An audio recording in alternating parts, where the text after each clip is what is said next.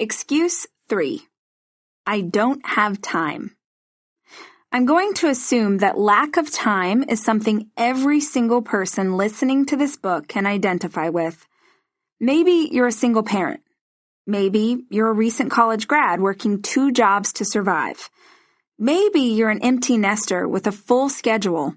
The truth is, no matter where you are or which season of life you're in, there's a solid chance that you struggle to find time. Often, there doesn't seem to be time for the things you'd like to have more of in life. Time with your friends, time with your partner, time to get a massage or walk through Target alone for a whole hour without your kids just so you can remember what it's like to shop slowly and hands-free. But it can also be hard to find time for your goal. When are you going to pursue it? Where will you fit it in with your current job, or your current life, or the current children you have to keep alive? How can you add this to a schedule that already feels overwhelming and too big to carry? Well, sister, here's the truth, and it may or may not surprise you that I've given this answer before, but it remains true. You aren't going to find the time to pursue your goals. You're going to make the time to pursue your goals. And the first thing you're going to need to accept is that you are in control of your schedule. Yes, you, high-level executive. Yes, you, mama of 4. Yes, you, college student with 27 events this week. Yes, you, entry-level assistant with a demanding boss. You are in control of your schedule. In fact, there isn't one thing in your life or on your calendar right now that you didn't allow to be there. Let that sink in for a second. Being overscheduled, that's on you. Not finding the time to feed yourself, you. Spending 2 hours a night watching TV or scrolling Instagram as a way to relax, also your choice. Girl, the question is never, do you have enough time? The question is, how are you using the time you have? It's possible to put yourself through college while being a stay-at-home mom. Women do it all the time. It's possible to train for a half marathon while working full-time.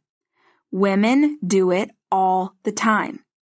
It's possible to build your own business at night after you finish working at someone else's company. I did it.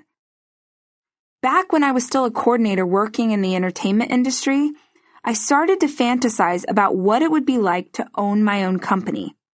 I dreamed about it endlessly, and in the days before Pinterest, I would tear pictures from magazines and store them in a binder for someday. At the time, I worked 50-plus hours a week at my day job, and I had been married less than a year, so there were plenty of things to fill up my weekends. It was fun to watch marathons of Drew Barrymore movies on TBS. It was fun to go to Home Depot and try to remodel our powder room. It was fun to save up for the wagon wheel sampler platter at the Black Angus on date night. And after working all week long, there were few things more enjoyable than hanging out with Dave at home. But as the dream of starting an event planning company began to grow bigger and bigger in my heart, I knew I'd have to give up something. Quitting my job and going solo as a new business owner just wasn't possible. We had a little townhouse with a big mortgage that needed to be paid. It took both our salaries to make that happen. I didn't have the money to go out on my own. I didn't have connections or a mentor or potential clients or a hefty savings account. All I had was time and here's the key, a willingness to trade that time in pursuit of what I wanted. That's how life works. It's been said that if you want something you've never had, you have to do something you've never done. For me, that meant I gave up weeknights watching TV with my new husband. I gave up my weekends wandering around Bed Bath & Beyond to find a new duvet for the guest room. Instead, I worked. I interned for local wedding planners so I could learn the industry. I traded hundreds of hours on my feet in heels at weddings and movie premieres for knowledge of how I might be able to do this on my own. I worked for a solid year in one of the hardest, most thankless jobs on the planet, event assistant at high-end parties, in addition to my regular working hours, and I worked them for free. I never got a nickel for those hours. I traded comfortable weekends at home with Dave for the opportunity to work with demanding clients and abusive event planners in order to learn about the industry I wanted to be part of. Not to put too fine a point on this, but it sucked. Do you think I wasn't tired after my regular job? Do you think I wanted to go run a wedding rehearsal for a bridezilla on a weeknight after putting in 10 hours at the office? Do you think I wanted to miss out on friends' birthday parties and weekends away so I could work a wedding? Do you think it wasn't discouraging to be treated badly when I was working for free? Of course it was. But dude, look where it got me. I used the knowledge I learned that year to launch my own event planning company. I used that event planning company to start my blog. That blog gave me this fan base. And later, that year I spent working for Mean Girl event planners gave me the storyline for my first best-selling fiction book, Party Girl. Learning to carve time out of my day back when I first started in business meant that whenever I wanted to commit to something new, I understood that the only thing standing between me and my new goal was a willingness to find the time for it. For instance, when I wanted to write that first book, I started waking up at 5 a.m. in order to push toward my word count before my kids woke up. I learned to write whenever and however I could in order to get to my goal. That tactic still serves me to this day. Right now, I'm editing this chapter on the stairs of an overcrowded gate at the Toronto airport. I've just spent 3 days doing press and book signings, and I'm exhausted to the marrow of my bones. But I believe in this book, and I want to get it to you as soon as possible, which means I'm choosing to sacrifice some rest time in order to make this happen. If I want to achieve any new thing in my life, the question is never, can I do it? The question is always, what am I willing to give up in order to get it? That's what it boils down to. Not whether or not you have the time, but whether or not this goal you have is so compelling, so beautiful, so necessary to your future happiness that you're willing to trade your current comfort in order to achieve it. You in?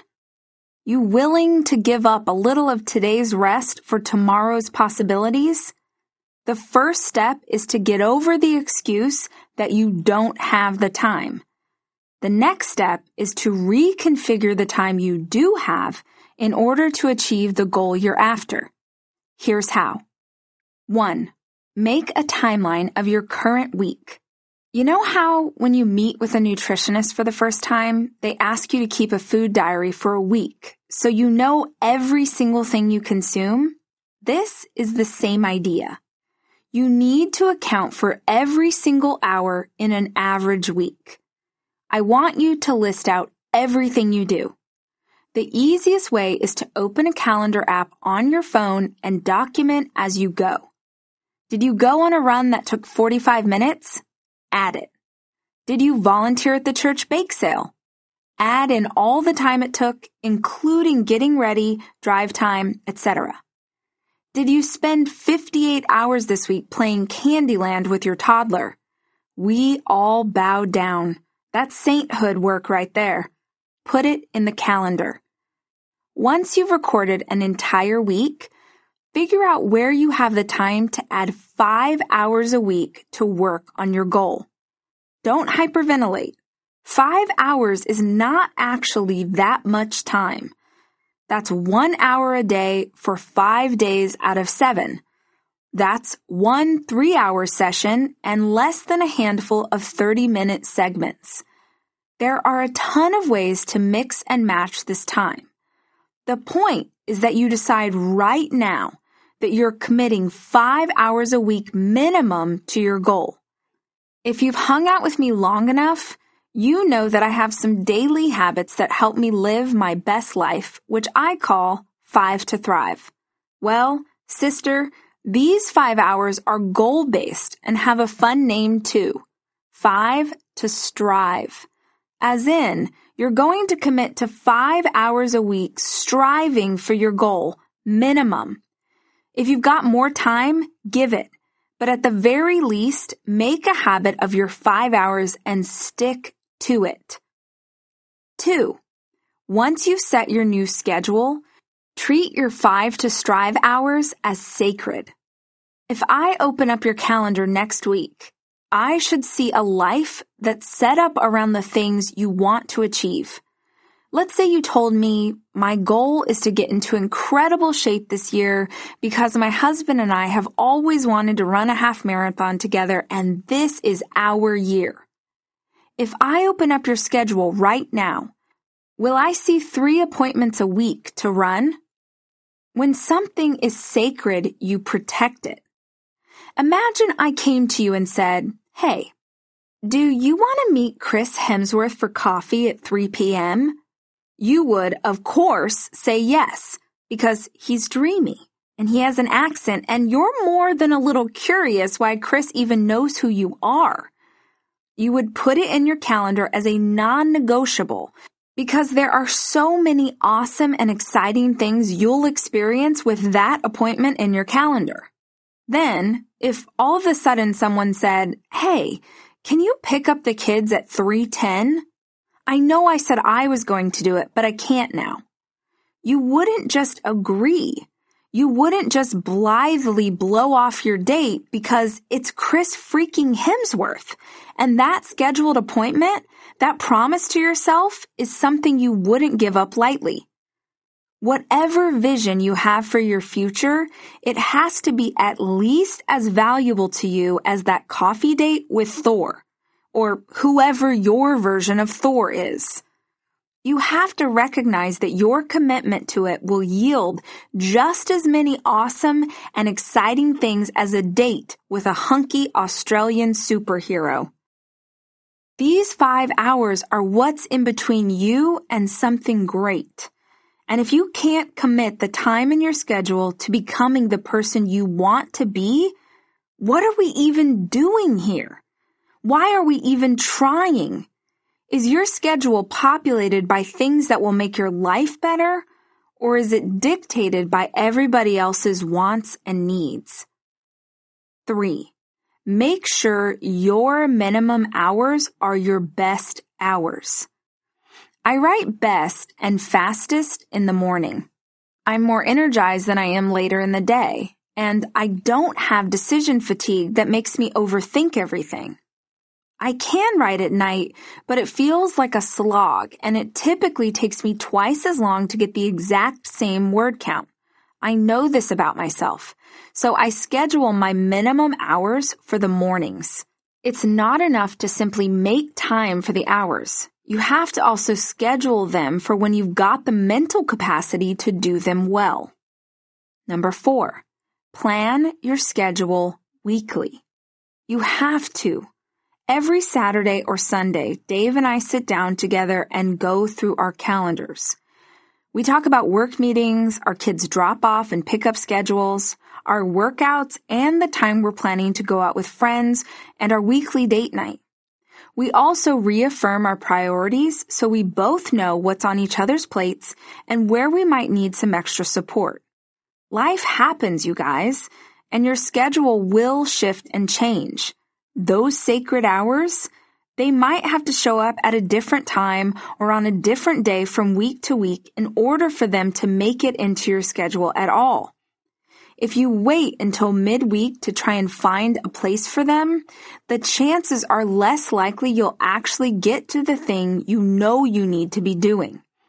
You can't just plan your calendar at the beginning of the month and expect it to stick. You're not an android. Schedule at the start of the month and again at the start of each week to make sure you adhere to the plan. You can make the time to pursue your goals, and you have to do it now. Why now? Because if not now, then when? I didn't used to wear makeup. Well, I guess I did wear makeup, but not often and not well. My older sister Christina was and is a makeup aficionado. Her hair was big and blonde, and her eyeshadow was flawless. I should have followed suit, but she's 9 years older than me, so I missed the boat on that whole tutorial thing. I suppose that explains why a quick swipe of mascara was the best I could come up with in my teenage years. And unfortunately, acquiring hair or makeup skills is not something magically granted to you on your 18th birthday like the ability to buy lottery tickets.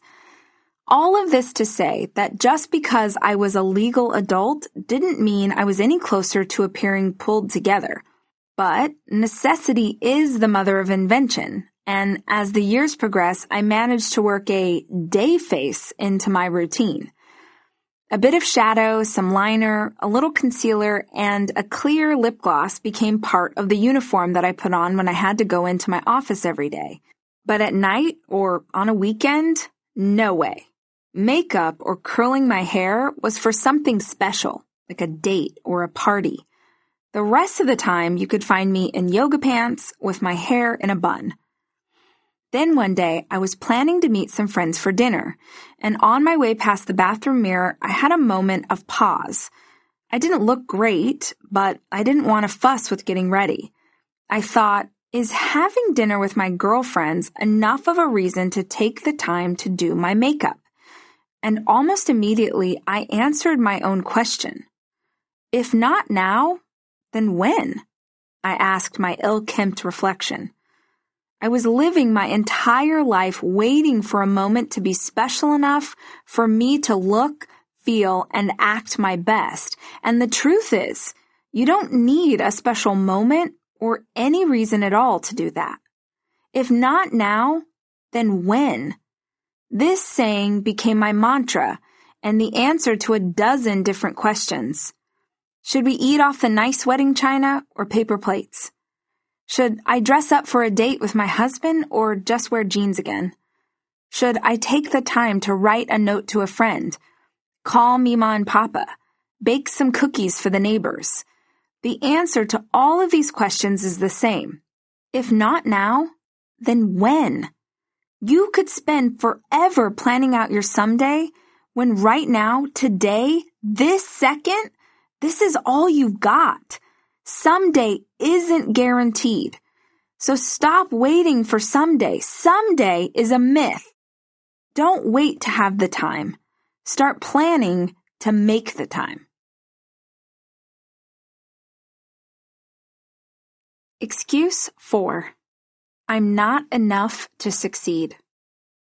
I've talked a lot in my writings and my speaking about my lifelong battle with not feeling good enough. It is one of the topics I get the most notes about, so I know I'm not alone with those insecurities. For many of us, the list of not enough comes in every size and shape. We battle with feelings of lack in almost every major area of our lives. But it's a whole different ballgame when we are setting out to achieve something we're unsure we can actually do. The lack of enough in other areas of our lives is hard as it is. I'm not pretty enough to find a spouse. I'm not thin enough to be beautiful. I'm not old enough to pursue that. I'm not young enough to pursue this. We're already grappling with feeling like we're not enough simply in our existence. And now we've got to throw a goal out in front of us. Are the insecurities we feel about regular life supposed to be absent in this area? Of course not. In fact, when we set out to pursue something, we're often dealing with our fear of what we lack multiplied by a factor of 9 million. You think you're not fit enough in general, and now you're supposed to run a half marathon? You think you're not smart enough in school, but somehow you're going to build a successful business? You think you're not dedicated enough, but you're going to attempt writing a book? And so what happens too often is that you subconsciously decide that you're going to fail before you ever even attempt to succeed. The irony, of course, is that the thing you're attempting to take on might be the exact thing that proves your misconceptions about yourself wrong. If you successfully run the half marathon, it would affect the way you feel about what your body is capable of. If you build an incredible business, it would adjust your beliefs about how smart you are. If you stick with it and finally finish that manuscript, it would prove that you are dedicated. It's a catch-22 because your feelings of not enough keep you from proving to yourself that you are. You haven't yet achieved the things you hope for, and so you decide that you're unable to. Why do we treat only certain areas of our lives this way? When you fall down while trying to learn to walk as a toddler, you don't stay down. You get right back up and try again. The first time you drove a car, you were probably scared and nervous and holding on to the steering wheel with a kung fu grip and a proper placement at 10 and 2. Nowadays, you could likely steer with your left knee while handing a sippy cup to someone in the back seat without missing a single word of the Dora the Explorer soundtrack you've got on repeat for school drop-off. We fail and slip up and screw up and fall down over and over again in our youth, and yet we keep on going. But ask a 37-year-old woman to take up CrossFit for the first time, and she'll immediately start to imagine all of the reasons she'll suck at it. And before she knows it, she's talked herself out of even trying a single time.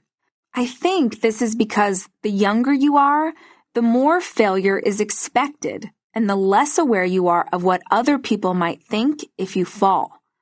But girl, the things you're attempting to do now aren't the things you've accomplished before, so they should get toddler status. It's not that you're not enough to cross the finish line. It's that you haven't yet figured out how to run this particular race. But I get it. This is something I have also struggled with. The thing that has hindered me from chasing down one of my biggest goals in life has been the belief that I'm not smart enough to build a big business. Or I guess I should say that I felt like I'm not educated enough. When I admit that, it tends to surprise people. I suppose because I recognized this limiting belief years ago and have since worked hard to shift my perception of myself. You see, anytime we feel lacking, the only way to successfully fight back against that lie is with a truth that makes it irrelevant. I'll admit that I'm uneducated in the traditional sense. I have a high school diploma and 1 year of acting school. That's it. It wasn't an issue when I was an event planner because people were hiring me for my skill with design and organization. Nobody cared about whether I had an MBA. But over the last handful of years, my company has grown exponentially. And with that exponential growth has come more revenue and expenses. And you guys, I am freaking terrible at math. Because it's not an area I felt confident in, I did my best to ignore the financials of my business. The more revenue we brought in, the more I struggled to understand a balance sheet that suddenly resembled the budget intricacies of a small island nation. It became a self-fulfilling prophecy. It pains me to admit this to you, but a couple of years into this process of building my company, I had barely looked at our books. They overwhelmed me, and I didn't understand what I was looking at. So I hardly even glanced at the financial reports our accountant would run for us. As long as I had enough money to cover payroll and clients were paying their bills on time, I didn't really pay attention. Truthfully, it wasn't laziness or complacency that was driving this decision. It was fear. Every time I looked at a financial statement and didn't understand it, that voice in my head, you know the one, that jerk version of yourself that likes to point out all your flaws, would list out all the things I was deeply worried about. You're not smart enough to run a company at this level. Who do you think you are? These people are trusting you with their livelihoods and you can't even read a balance sheet. You're going to fail. This fear and this circle of self-recrimination went on for years. And then one day, I just got sick of it. I was reading an excellent book on sales, and I was super fired up about all these ideas I was gathering about growing our revenue and lowering our overhead. But in order to do those things, I understood that I absolutely had to, get a handle on where we were financially. Immediately, the fear started to creep in, but my excitement over where I wanted to go was greater than my fear. My loud Okie family has a saying, and that morning, as I was sitting at my desk, it popped into my head. Rach, I said out loud to myself, either piss or get off the pot. Crude? Absolutely.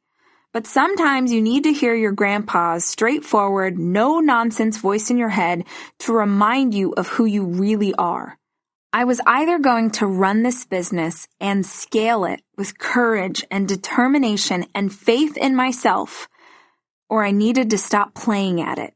My limiting belief was that I wasn't smart enough because I lacked an education in business finances to help me understand.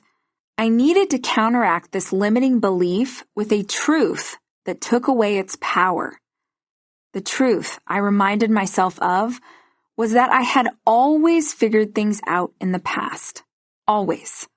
I'd owned my company for 14 years and had never one time shrunk from a challenge. So what?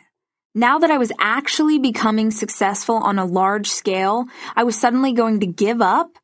Just because I was unsure? No way.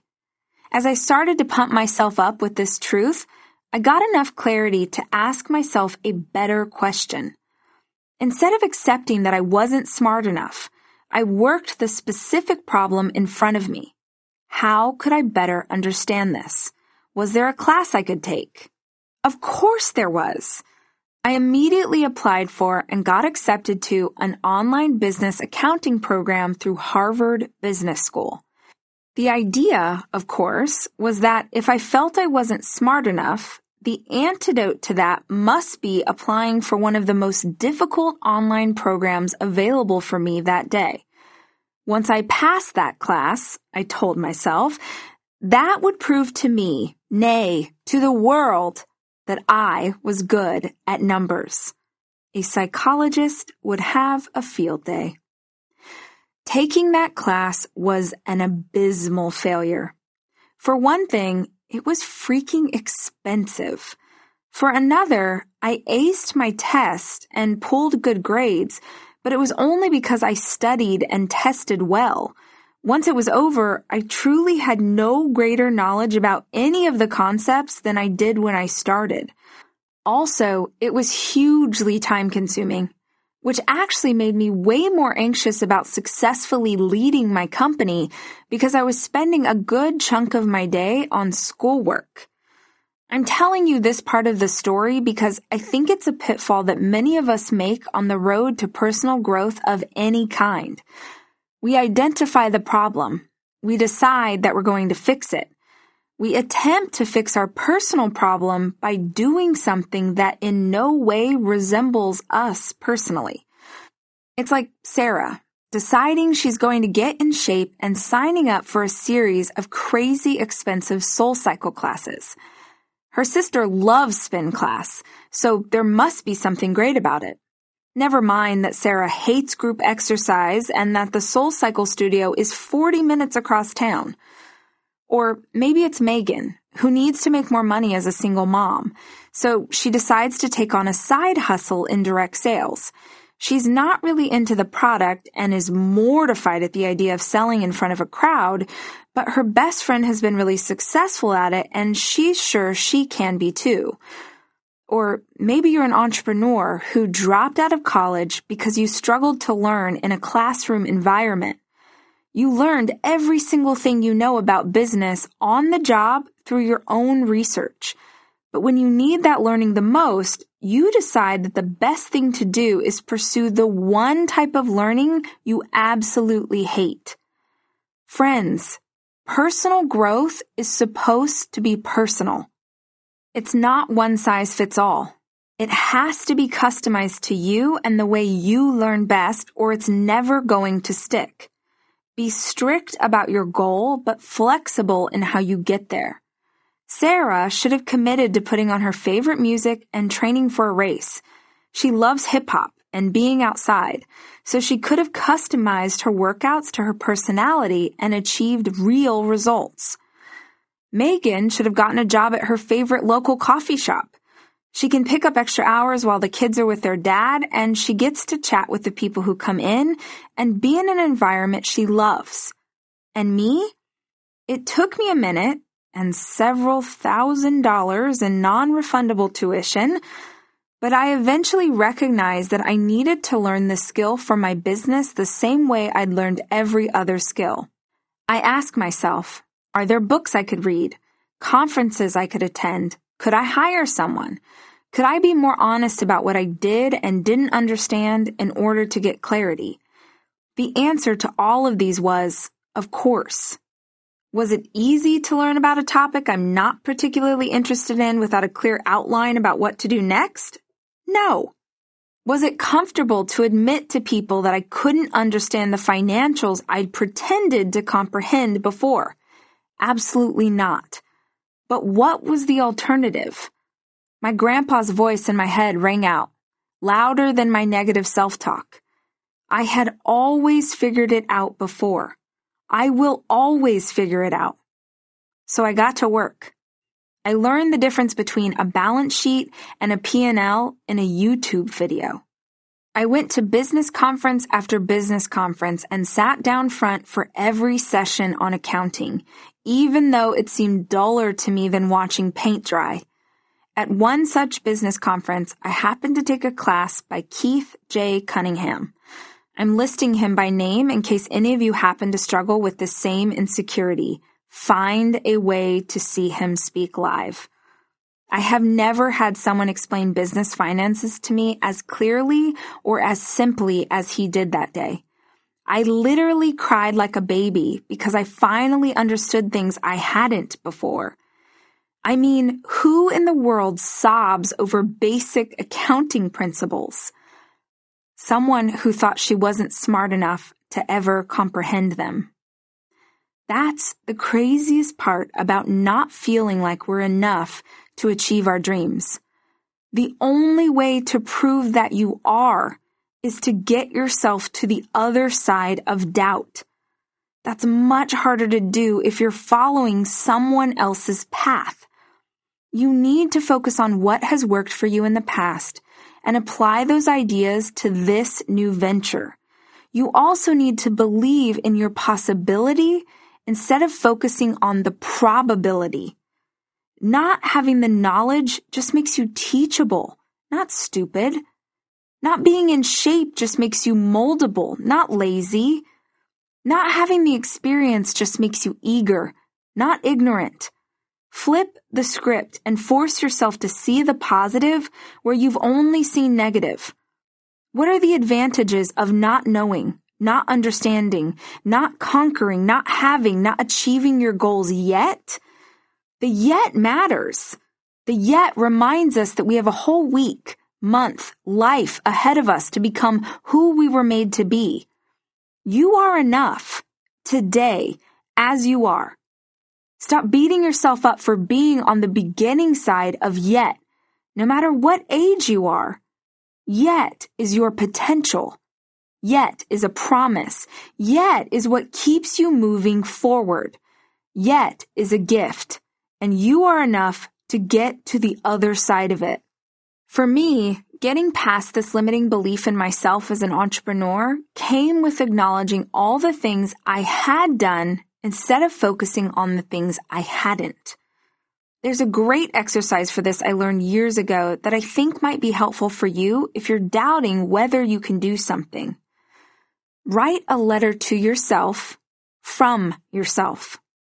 More specifically, write from your tenacity. Write from the part of you that never gave up. From the exact opposite place of your fear. Write from your self-assurance.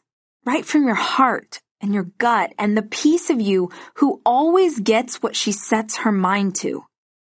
When I ask women to do this at our conference, there's always this moment of confusion. But I haven't done anything, they tell me. I don't have anything to write down. Sis, the problem isn't that you aren't accomplished. The problem is that you don't give yourself any credit for the things you have done. You need to write a letter from your truth to extinguish the lies about who you really are. So if you worry that you're overweight or out of shape, then write a letter to yourself about all the times in your life when your body was incredible. Did you play sports as a child? Did you carry a baby inside of yourself? Did you grow another human life?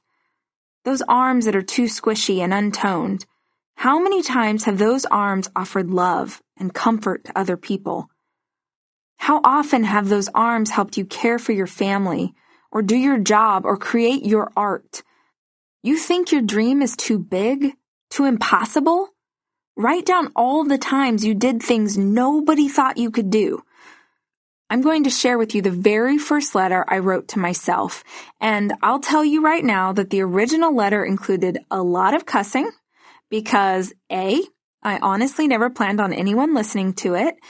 B, sometimes a well-placed F-bomb can fire me up. And C, I love Jesus, but I cuss a little.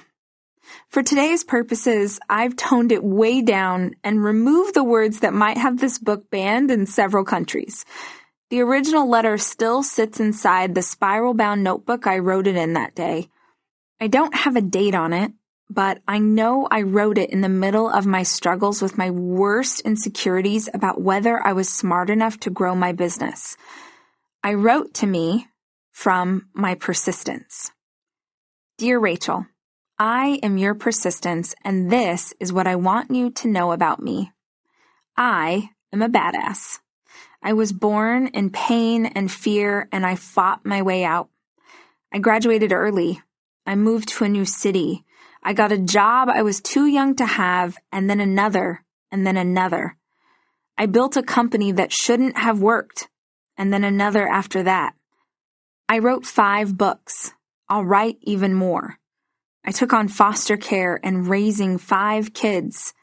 I do stuff that nobody else can do in less time than anyone can believe. I am self-aware. I work hard on myself. I face the stuff again and again and again. I don't give up, not ever. Your fear may be powerful, but there is no defining force greater in your life than me, your persistence. You have 33 years to serve as an example of that. This exercise was so powerful for me at the time because I truly didn't give myself credit for all the things I had done. I needed to remind myself of the truth. I may not have had a formal education, but I did all those things I listed, and I continue to do those things. That is what I want you to do today. That is what I want you to do this weekend, and in 3 months, I want you to do it again. Then 3 months after that, I want you to do it again. Every time that fear of not enough shows up for you in whatever stupid way it tends to, I want you to remind yourself of the truth, not the opinion. For most of us, women especially, we hold on to some little nugget, some little lie, some limiting belief that we've had since childhood. We've believed it for so long, we don't even question it anymore. We heard something when we were younger and our feelings were tender. Someone said something, someone spoke into your insecurities about yourself, so you've spent a lifetime questioning yourself and accepting what they said as truth. The crazy thing is, it's not truth. It's an opinion. 1 + 1 = 2 is fact. Gravity exists here on Earth. Fact. Water can extinguish fire. Fact. You being enough of anything? Opinion. Someone else's opinion or maybe your own, but either way, it is not grounded in any actual reality other than the weight you give it. So how much of your life are you living, or rather not living, because you've been treating an opinion as truth? Here's what's so crazy about the idea of enough. Whatever your issues with not believing you are enough, that is the opinion someone else gave you, whether intentional or not, and you have accepted it and made it a doctrine in your life. We never boil it down like that. We never really think, oh, I don't feel like I'm enough because the media told me so, because my aunt said something to me once, because a girl in 8th grade commented on this and that became my reality. Have you ever thought about how ludicrous it is to be living your life, to be making choices, to hold yourself back from your goals, to not try things, to not put yourself out there because of something some random person said to you once upon a time? Whether it came from a voice of authority or a chick on the internet, if you're hesitating because of someone else telling you that you're not enough, you're still living your life and making choices for yourself and subsequently your family based on someone else's opinion. Other people don't get to tell you what you can have. Someone else doesn't get to tell you who you can be. The world doesn't get to decide what you get to try. You are the only one who can make that decision. Here's the flip side of that. You've got to stop blaming your problems on the world. You can't be like, well, I got teased my entire adolescence, so now I'm insecure. Or, my parents did these things to me, so now I can't cope. I'm not belittling the trauma we hold from our childhoods. It's so incredibly harmful to walk through trauma, particularly at a time in life when we're so malleable to other people's opinions. But here's the deal. High school's over. Junior high was a long time ago. You are not a little girl anymore, and you cannot keep living your life with a 7th grader's mentality no matter how painful 7th grade was. You have to decide right now that you're going to take hold of your life and you are going to let all of that other crap fall away because it doesn't matter. Because whoever said the thing to you, your mom or your sister or the mean girl or the mean boy in high school or whoever it was, they don't get an opinion on your life. They're not in the ring. They're not in the game. They're not the one taking the punches. That's you. It's a simultaneous thing. You can't live your life for their opinions, and you also can't keep blaming them. You need to embrace your path. You need to accept that whatever happened did happen and choose to be mindful of the steps that you've got to take now to heal and get past those things. You cannot keep living in the excuses of something that happened 15 or 20 years ago. Because seriously, how is that working for you? I know there are people right now who are thinking, but you don't know what they did. You don't know what I went through. You're right. I don't. But I do know that if your past is still affecting your life today in a negative way, holding on to it is not helping you. Does it make you feel better about yourself? Does it make you kinder to people when you live in that state of misery? In the state of, I'm too fat, I'm too thin, I'm too young, I'm too old, How is it making you feel? It's making you feel like crap. Nobody is living in a place of not enough and happy about it. Nobody is inspired and making great choices and enthusiastic and excited for every day while they are living in a state of not enough. The amazing thing is that this is all perception. It's all what you believe to be true, and you get to decide what you believe. If we were girlfriends in real life, I would shake your shoulders and remind you that you get to decide. I am living proof that your past does not determine your future. I am a living, breathing example. I am your friend, Rachel, and I am telling you that I walk through trauma and I walk through pain and I have been bullied and I have felt ugly and unworthy and not enough in 100 different ways. And I have decided to reclaim my life. I have reclaimed it and fought back against the lies and the limiting beliefs over and over and over again. I have built on that strength by looking at what is true, not what is opinion. And you can too. Excuse 5. I can't pursue my dream and still be a good mom, daughter, employee. You can remove the word mom from this excuse and replace it with anything of your choosing. Wife, sister, Christian, friend, fill in the blank. I hate this excuse. Like, it actually pisses me off. Not because you might believe it, but because I did too.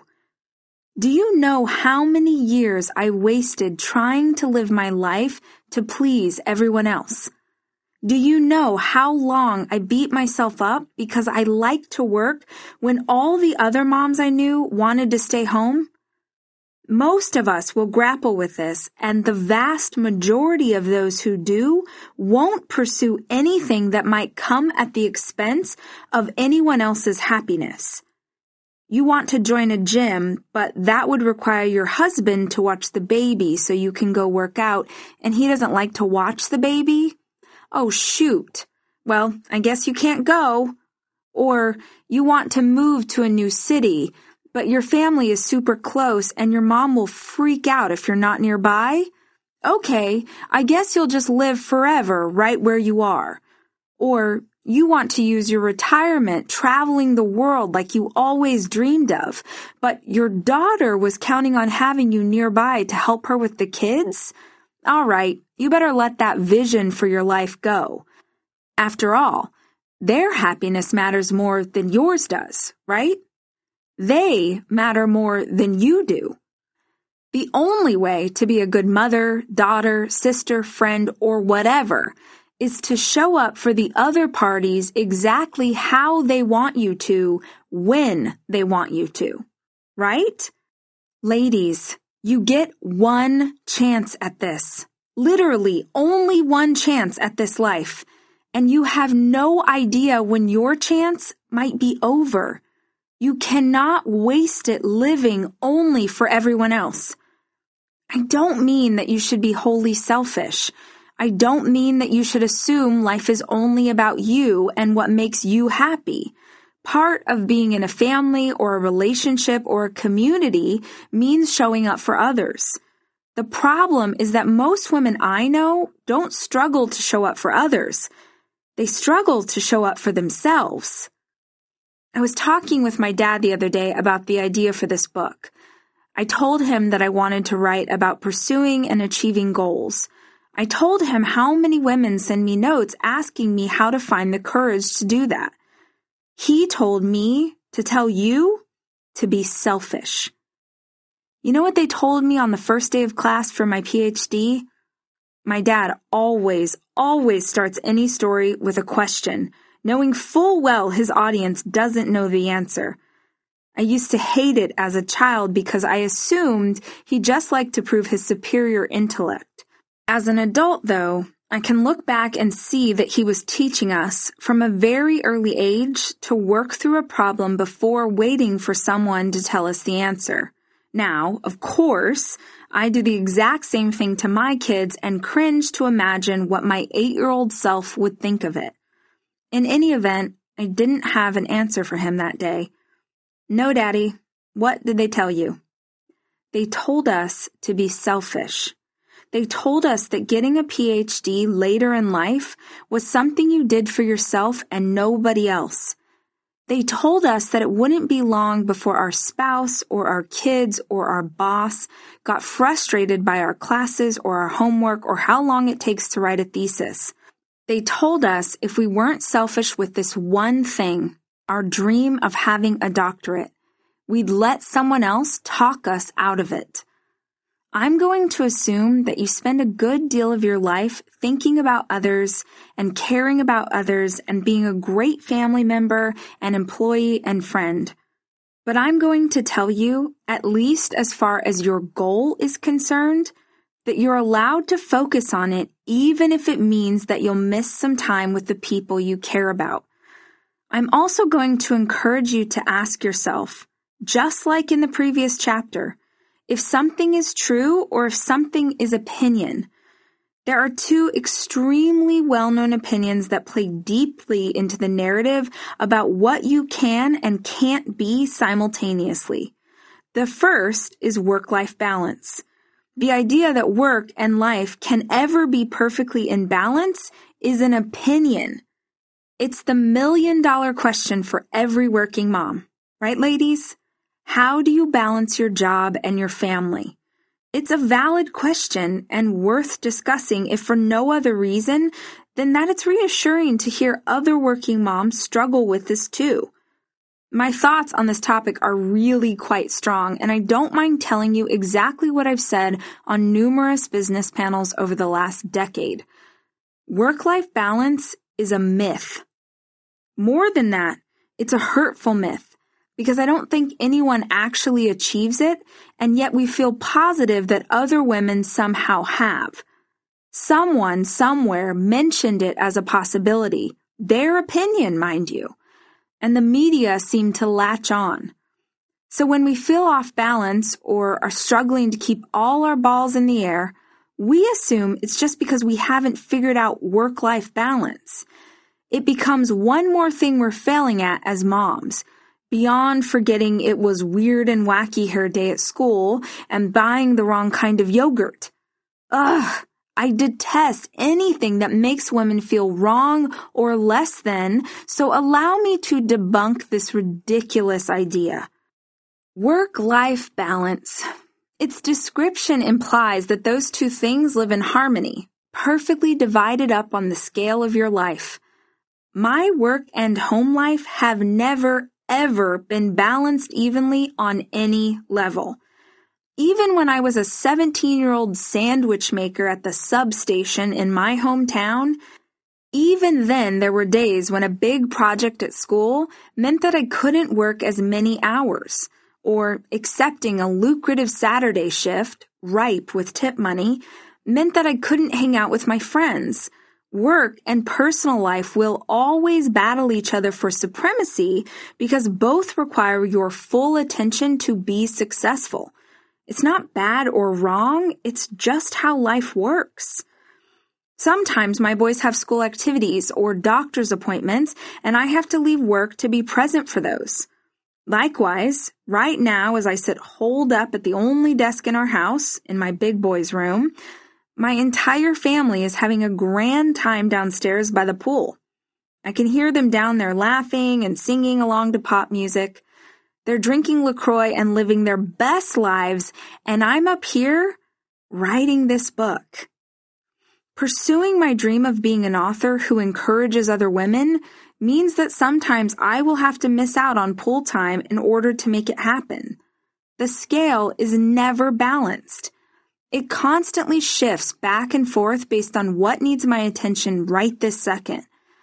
I think that's real for most of us, no matter what stage of life we're in, and the only way we're going to get past this mythology that some people have it all figured out is to start being honest about what our lives and priorities really look like. Here, I'll go first. Myself. In my early days as a mom and entrepreneur, I wasn't a priority at all. I would run myself ragged, taking care of everyone else and never once worrying about how it all might affect me. This was a disaster. I got really sick at least once a year. I was always stressed out. I was always struggling with my weight. It was a mess. Then, someone pointed out that I couldn't take care of anyone properly if I didn't first take care of myself. My health and well-being are now my biggest priority. I get 8 hours of sleep every night. Yes, 8, not 6 or even 7. 8 full hours. I eat well. I drink water by the bucket load. I haven't let Diet Coke touch my lips in over 4 years. Yes, I'm still addicted to coffee, but we can't win them all. I took up running and get in at least 12 miles a week. I carve out several hours a week for prayer, church, and volunteer work because my faith is extremely important to me. I don't think the goal is ever to be balanced, ladies. I think the goal is to be centered. Centered means that you feel grounded and at peace with yourself. Centered means that you can't be knocked off balance regardless of how chaotic things become. If I prioritize myself and make sure I'm centered, then everything else runs smoothly, even when it's running at 100 miles an hour. My marriage. I'm sure many parents would naturally list their children as their first priority, but my marriage will always be the most important relationship in my life. Dave and I have a weekly date night, and we take an extravagant annual vacation together, wait for it, without our children. When we're at home, we're playing interference with 3 little boys and our queen bee, Noah Elizabeth. So it's essential that we always get to hang out with each other regularly and act like real live adults. Because we're both so supportive of each other's careers, it can be really easy to start neglecting our relationship, which has happened numerous times over the years. So, rather than risk our marriage slipping into an unhealthy place, we've agreed to make each other a priority. We don't want to have a good marriage or even a great one. We want to have an exceptional marriage. And exceptional requires intentionality. My kids. I have 4 children, Jackson, Sawyer, Ford, and Noah. So even when I'm not at work, I'm always on the go. There's morning routine and school drop-off and dinner, baths, books, and bedtime.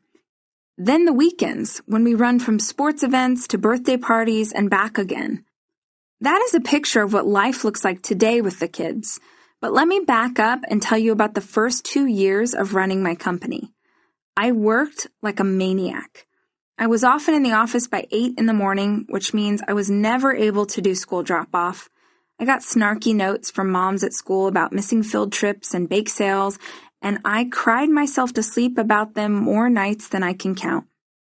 Nobody ever sent snarky notes to my husband for having to work during a field trip, but that's a diatribe for another time.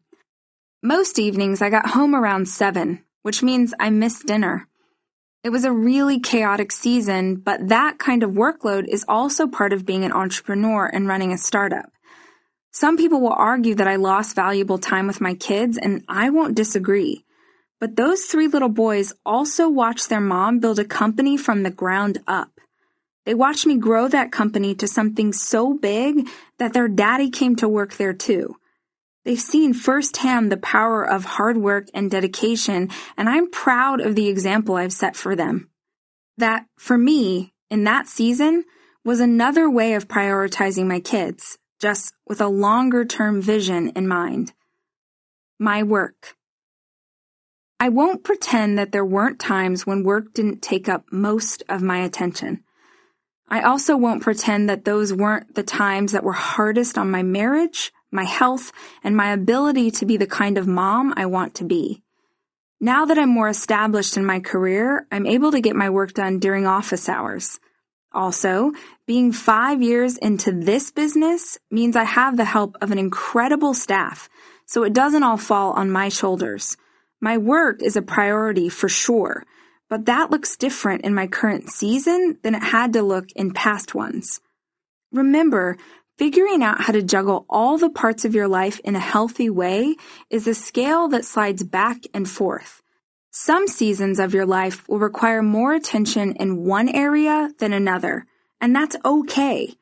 Someone once said it was possible to be in balance, but that's only their opinion. You get to decide whether or not it's true. The other opinion that affects our narratives about what we can and can't be at the same time dives into an area of life that I know won't apply to every woman listening to this, but it will apply to a vast majority, and the ones who suffer from it are drowning in it. I want to talk about it. I want us all to be aware that it's happening so we can, as a community, take power away from this insidious thing. Mommy guilt. You guys, mommy guilt is bullshit. There, I said it. I don't know if my editor will even let me keep that in here, but if we're going to hold on to one cuss word in this book, Jessica, let it be that line right there. Mommy guilt, in case you haven't ever experienced it personally, is this gross, horrendous, cancerous thing that lodges itself in your heart and creeps its way to your head where it festers forever unless you actively choose to kill it. Mommy guilt likes to remind you on the regular of all the ways you're failing your children. Some women struggle with guilt on topics like going to work. Others struggle under the weight of guilt associated with everything from wanting time for themselves to not feeding their kids the right kind of blueberries. And I guess if that was the only thing you had to worry about, maybe it wouldn't be so bad. But being a mom means there are 967 things to worry about on any given day. So not only are you responsible for someone else's clothes and shelter and dental hygiene, but you're also going to go ahead and beat yourself up for those 967 choices you're making as you're making them and think that this will empower you to be better next time? No way! This is only going to confuse and overwhelm you and zap you of whatever confidence you had in yourself as a mom, which, let's be honest, is tenuous on the best of days. I can already hear the critiques on this one. Well, you told us to be self-aware. You told us we should be honest about the areas where we can improve. You're right. The problem is that mommy guilt isn't about self-awareness. Mommy guilt is about self-destruction. Part of growth in any area of life is a willingness to make changes to improve. But mommy guilt isn't really about improving, and more often than not, it's debilitating. And yet, we go back to it again and again. Hear me when I say this. It doesn't serve you in any way. It doesn't serve your children either. I said something like this recently on a live stream, and a commenter said something like, "No, guilt is so important. Feeling guilty is how we know we're doing something wrong. Guilt is God's way of telling us we're making bad choices." Holy crap. No, seriously, that's a load of crap wrapped up and pretending to be holy. I don't care what religion you were raised in, you weren't taught guilt and shame by your Creator. You were taught guilt and shame by people. That means whatever your people thought was shameful is what you learned to be ashamed of. Whatever your family or the influential people in your life thought was something to feel guilty about is what you have guilt about now. Allow me to give you a way too personal example of this. I grew up in the 80s as a Pentecostal preacher's daughter. Suffice it to say, I was not taught to view my sexuality as something good. In fact, I wasn't taught to view my sexuality at all for any reason at any time. That's something I was supposed to save for marriage. Nobody told me exactly what I was saving or what I should do with it once I did get married. It's not any great surprise or any great originality to say that I was super uncomfortable getting comfortable with sex.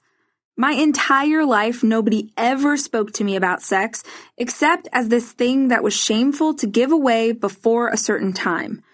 The problem is that even after that time came, I couldn't let go of the shame I'd learned to associate with it. It took me years of work to get past this, and I'm happy to report that now my sex life with my husband is fantastic, thank you very much.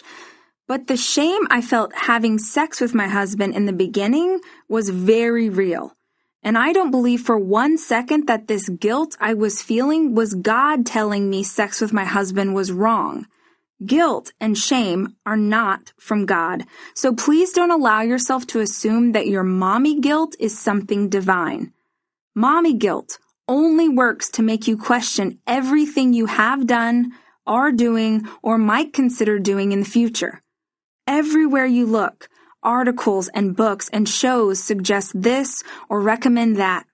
The moms at school only like this brand or that style, and heaven forbid you parent differently than your sister-in-law or how your husband was raised. Stop the madness. Number 1, dang it, you are doing your freaking best. The fact that you're experiencing any guilt right now tells me that you care about your children and you're trying. You're not always going to be the exact kind of mom you wish you were, even when you're trying your hardest. Today, I was trying to put sunscreen on Noah's chubby cheeks, and she fell backward and bonked the back of her head on the wood floor. Then she cried like the world was ending. You guys, I was trying to put SPF 80+ sunscreen on her to keep her safe, and I accidentally made her trip over her swim diaper. I was trying my best, and I still somehow managed to suck at it. That's life. That is parenting. When did we pass some law that we're supposed to do this flawlessly? When I was little, we rolled around without seatbelts in the back of a station wagon. Nobody cared about car seats or automobile safety. One of my friend's moms laughs and laughs if you try to talk to her about safe pregnancy practices. Darling, she'll say as she waves her hand in your general direction, it was the 60s. I had a martini every single day during all 3 of my pregnancies. I mean, what kind of screwed up Mad Men situation was going on back then? We're all doing our best, sis, and beating yourself up when you're trying so hard isn't going to help you do it better next time. You'll be a better mama next month than you were this month. And 5 years from now, you'll be better still. 2 decades from now, you'll horrify some new mother when you tell her the barbaric things you did when your kids were still small.